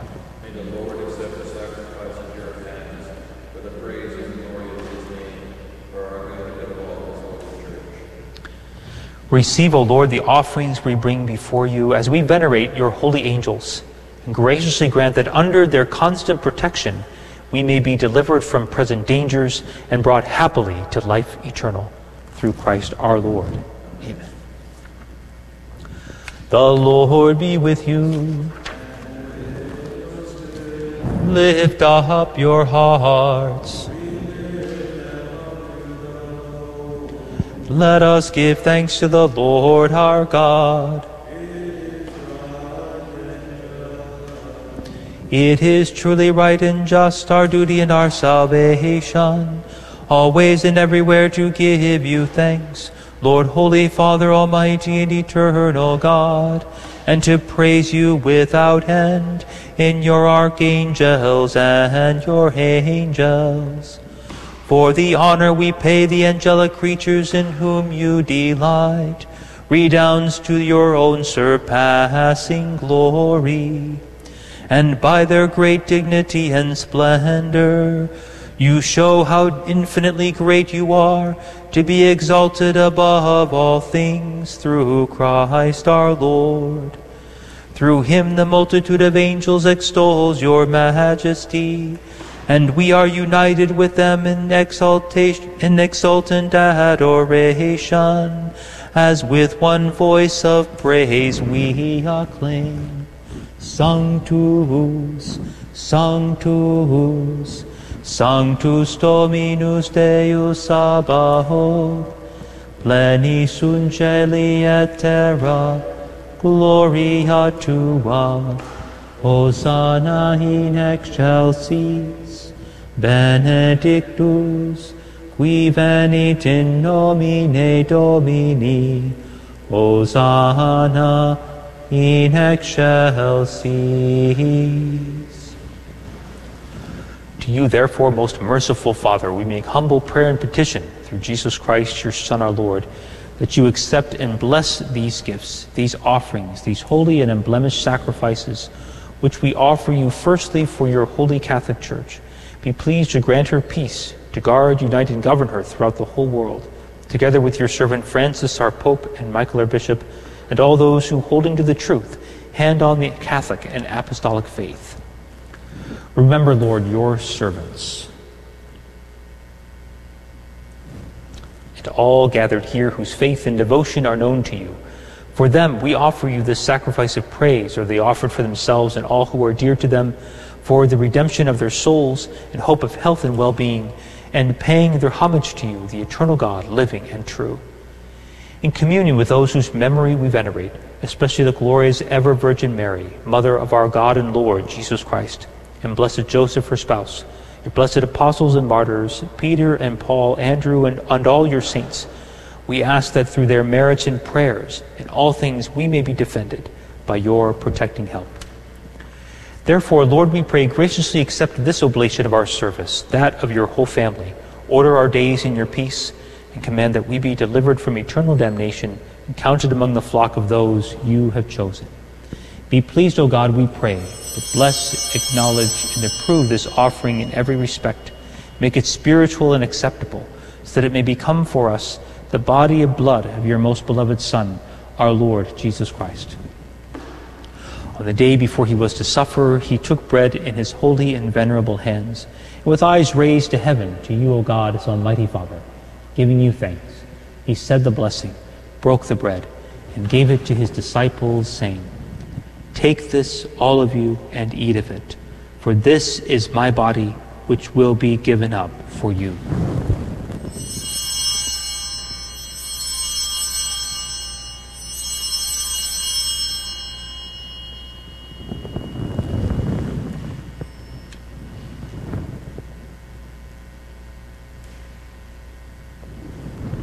In a similar way, when supper was ended, he took this precious chalice in his holy and venerable hands, and once more giving you thanks, he said the blessing, and gave the chalice to his disciples, saying, "Take this, all of you, and drink from it, for this is the chalice of my blood, the blood of the new and eternal covenant, which will be poured out for you and for many for the forgiveness of sins. Do this in memory of me."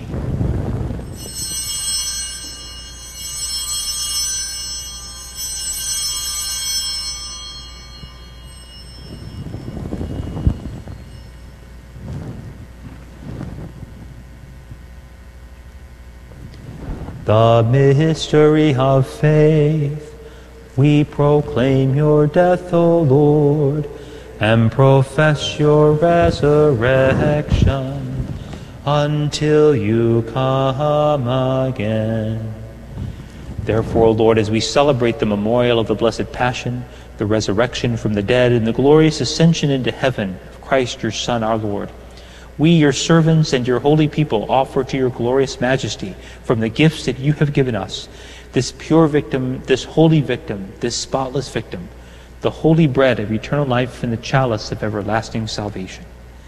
Be pleased to look upon these offerings with a serene and kindly countenance, and to accept them, as once you were pleased to accept the gifts of your servant Abel the just, the sacrifice of Abraham our father in faith, and the offering of your high priest Melchizedek, a holy sacrifice, a spotless victim.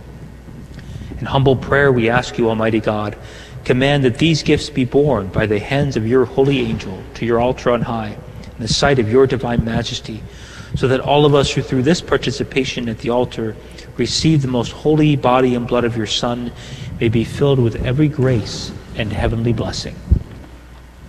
Remember also, Lord, your servants who have gone before us with the sign of faith, and rest in the sleep of peace.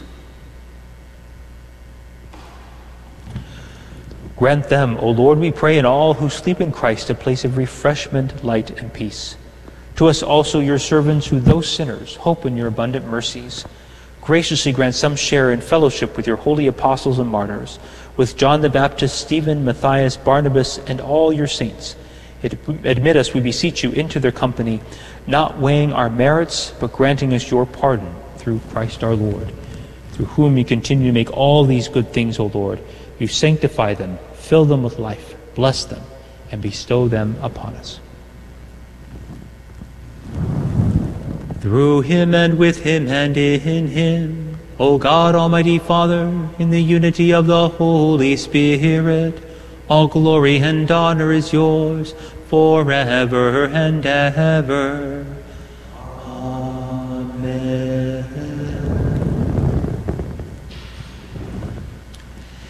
At the Savior's command and formed by divine teaching, we dare to say, Our Father, who art in heaven, hallowed be thy name. Thy kingdom come, thy will be done, on earth as it is in heaven. Give us this day our daily bread, and forgive us our trespasses, as we forgive those who trespass against us. And lead us not into temptation, but deliver us from evil. Deliver us, Lord, we pray, from every evil. Graciously grant peace in our days, that by the help of your mercy we may be always free from sin and safe from all distress, as we await the blessed hope in the coming of our Savior, Jesus Christ.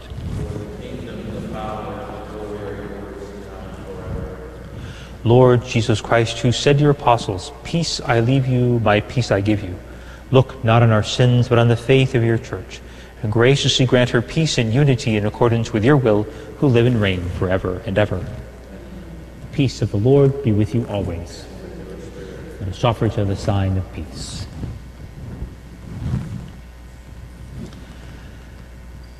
Agnus Dei, qui tollis peccata mundi, miserere nobis. Agnus Dei, qui tollis peccata mundi, miserere nobis. Agnus Dei, qui tollis peccata mundi, dona nobis pacem. Behold the Lamb of God. Behold him who takes away the sins of the world. Blessed are those called to the supper of the Lamb. I'm not worthy. You should enter under my roof. Always take the word, and my soul shall be.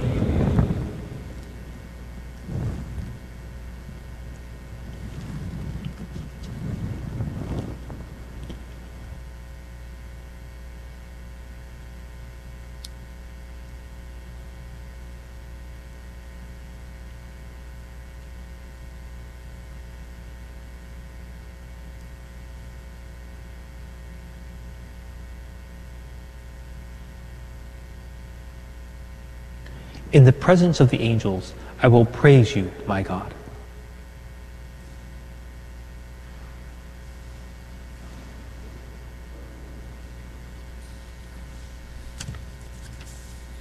For those unable to receive communion and those joining us online and through Guadalupe Radio, let us pray together the act of spiritual communion. My Jesus, I believe that you are present in the most holy sacrament. I love you above all things, and I desire to receive you into my soul. Since I cannot at this moment receive you sacramentally, come at least spiritually into my heart. I embrace you as if you were already there, and unite myself wholly to you. Never permit me to be separated from you. Amen.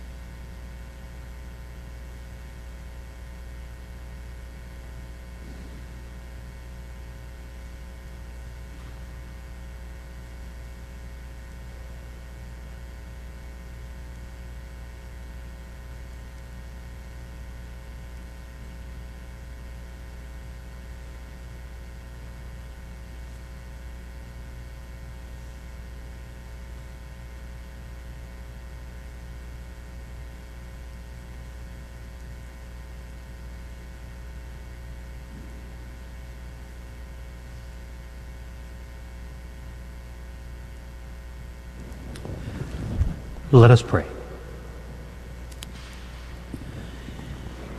As you are pleased to nourish us for eternal life with so great a sacrament, O Lord, direct us by the ministry of angels into the way of salvation and peace, through Christ our Lord. The Lord be with you. May Almighty God bless you, the Father, and the Son, and the Holy Spirit. Go in peace, glorifying the Lord by your life. Thanks be to God.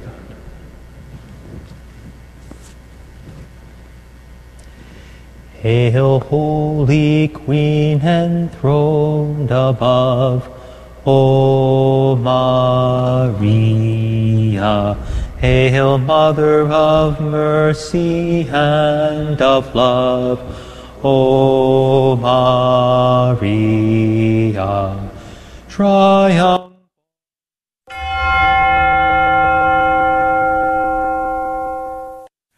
Saint Michael the Archangel, defend us in battle. Be our defense against the wickedness and snares of the devil. May God rebuke him, we humbly pray.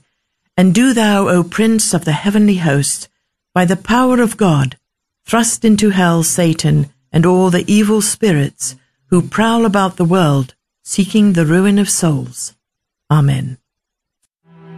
Prayer of Deliverance. Almighty God and Father, we beg Thee, through the intercession and help of the archangels, Saint Michael, Raphael, and Gabriel, for the deliverance of our brothers and sisters who are enslaved by the evil one, from anxiety, sadness, and obsessions. We implore Thee, deliver us, O Lord. From hatred, fornication, and envy. We implore Thee, deliver us, O Lord. From thoughts of jealousy, rage, and death. We implore Thee, deliver us, O Lord. From every thought of suicide and abortion. We implore Thee, deliver us, O Lord. From every form of sinful sexuality. We implore Thee, deliver us, O Lord. From every division in our family and every harmful friendship. We implore Thee, deliver us, O Lord. From every sort of spell, malefice, witchcraft, and every form of the occult. We implore Thee, deliver us, O Lord. Thou who said, Peace I leave with you, my peace I give unto you, grant that through the intercession of the Virgin Mary, we may be liberated from every demonic influence and enjoy Thy peace always. In the name of Christ our Lord. Amen.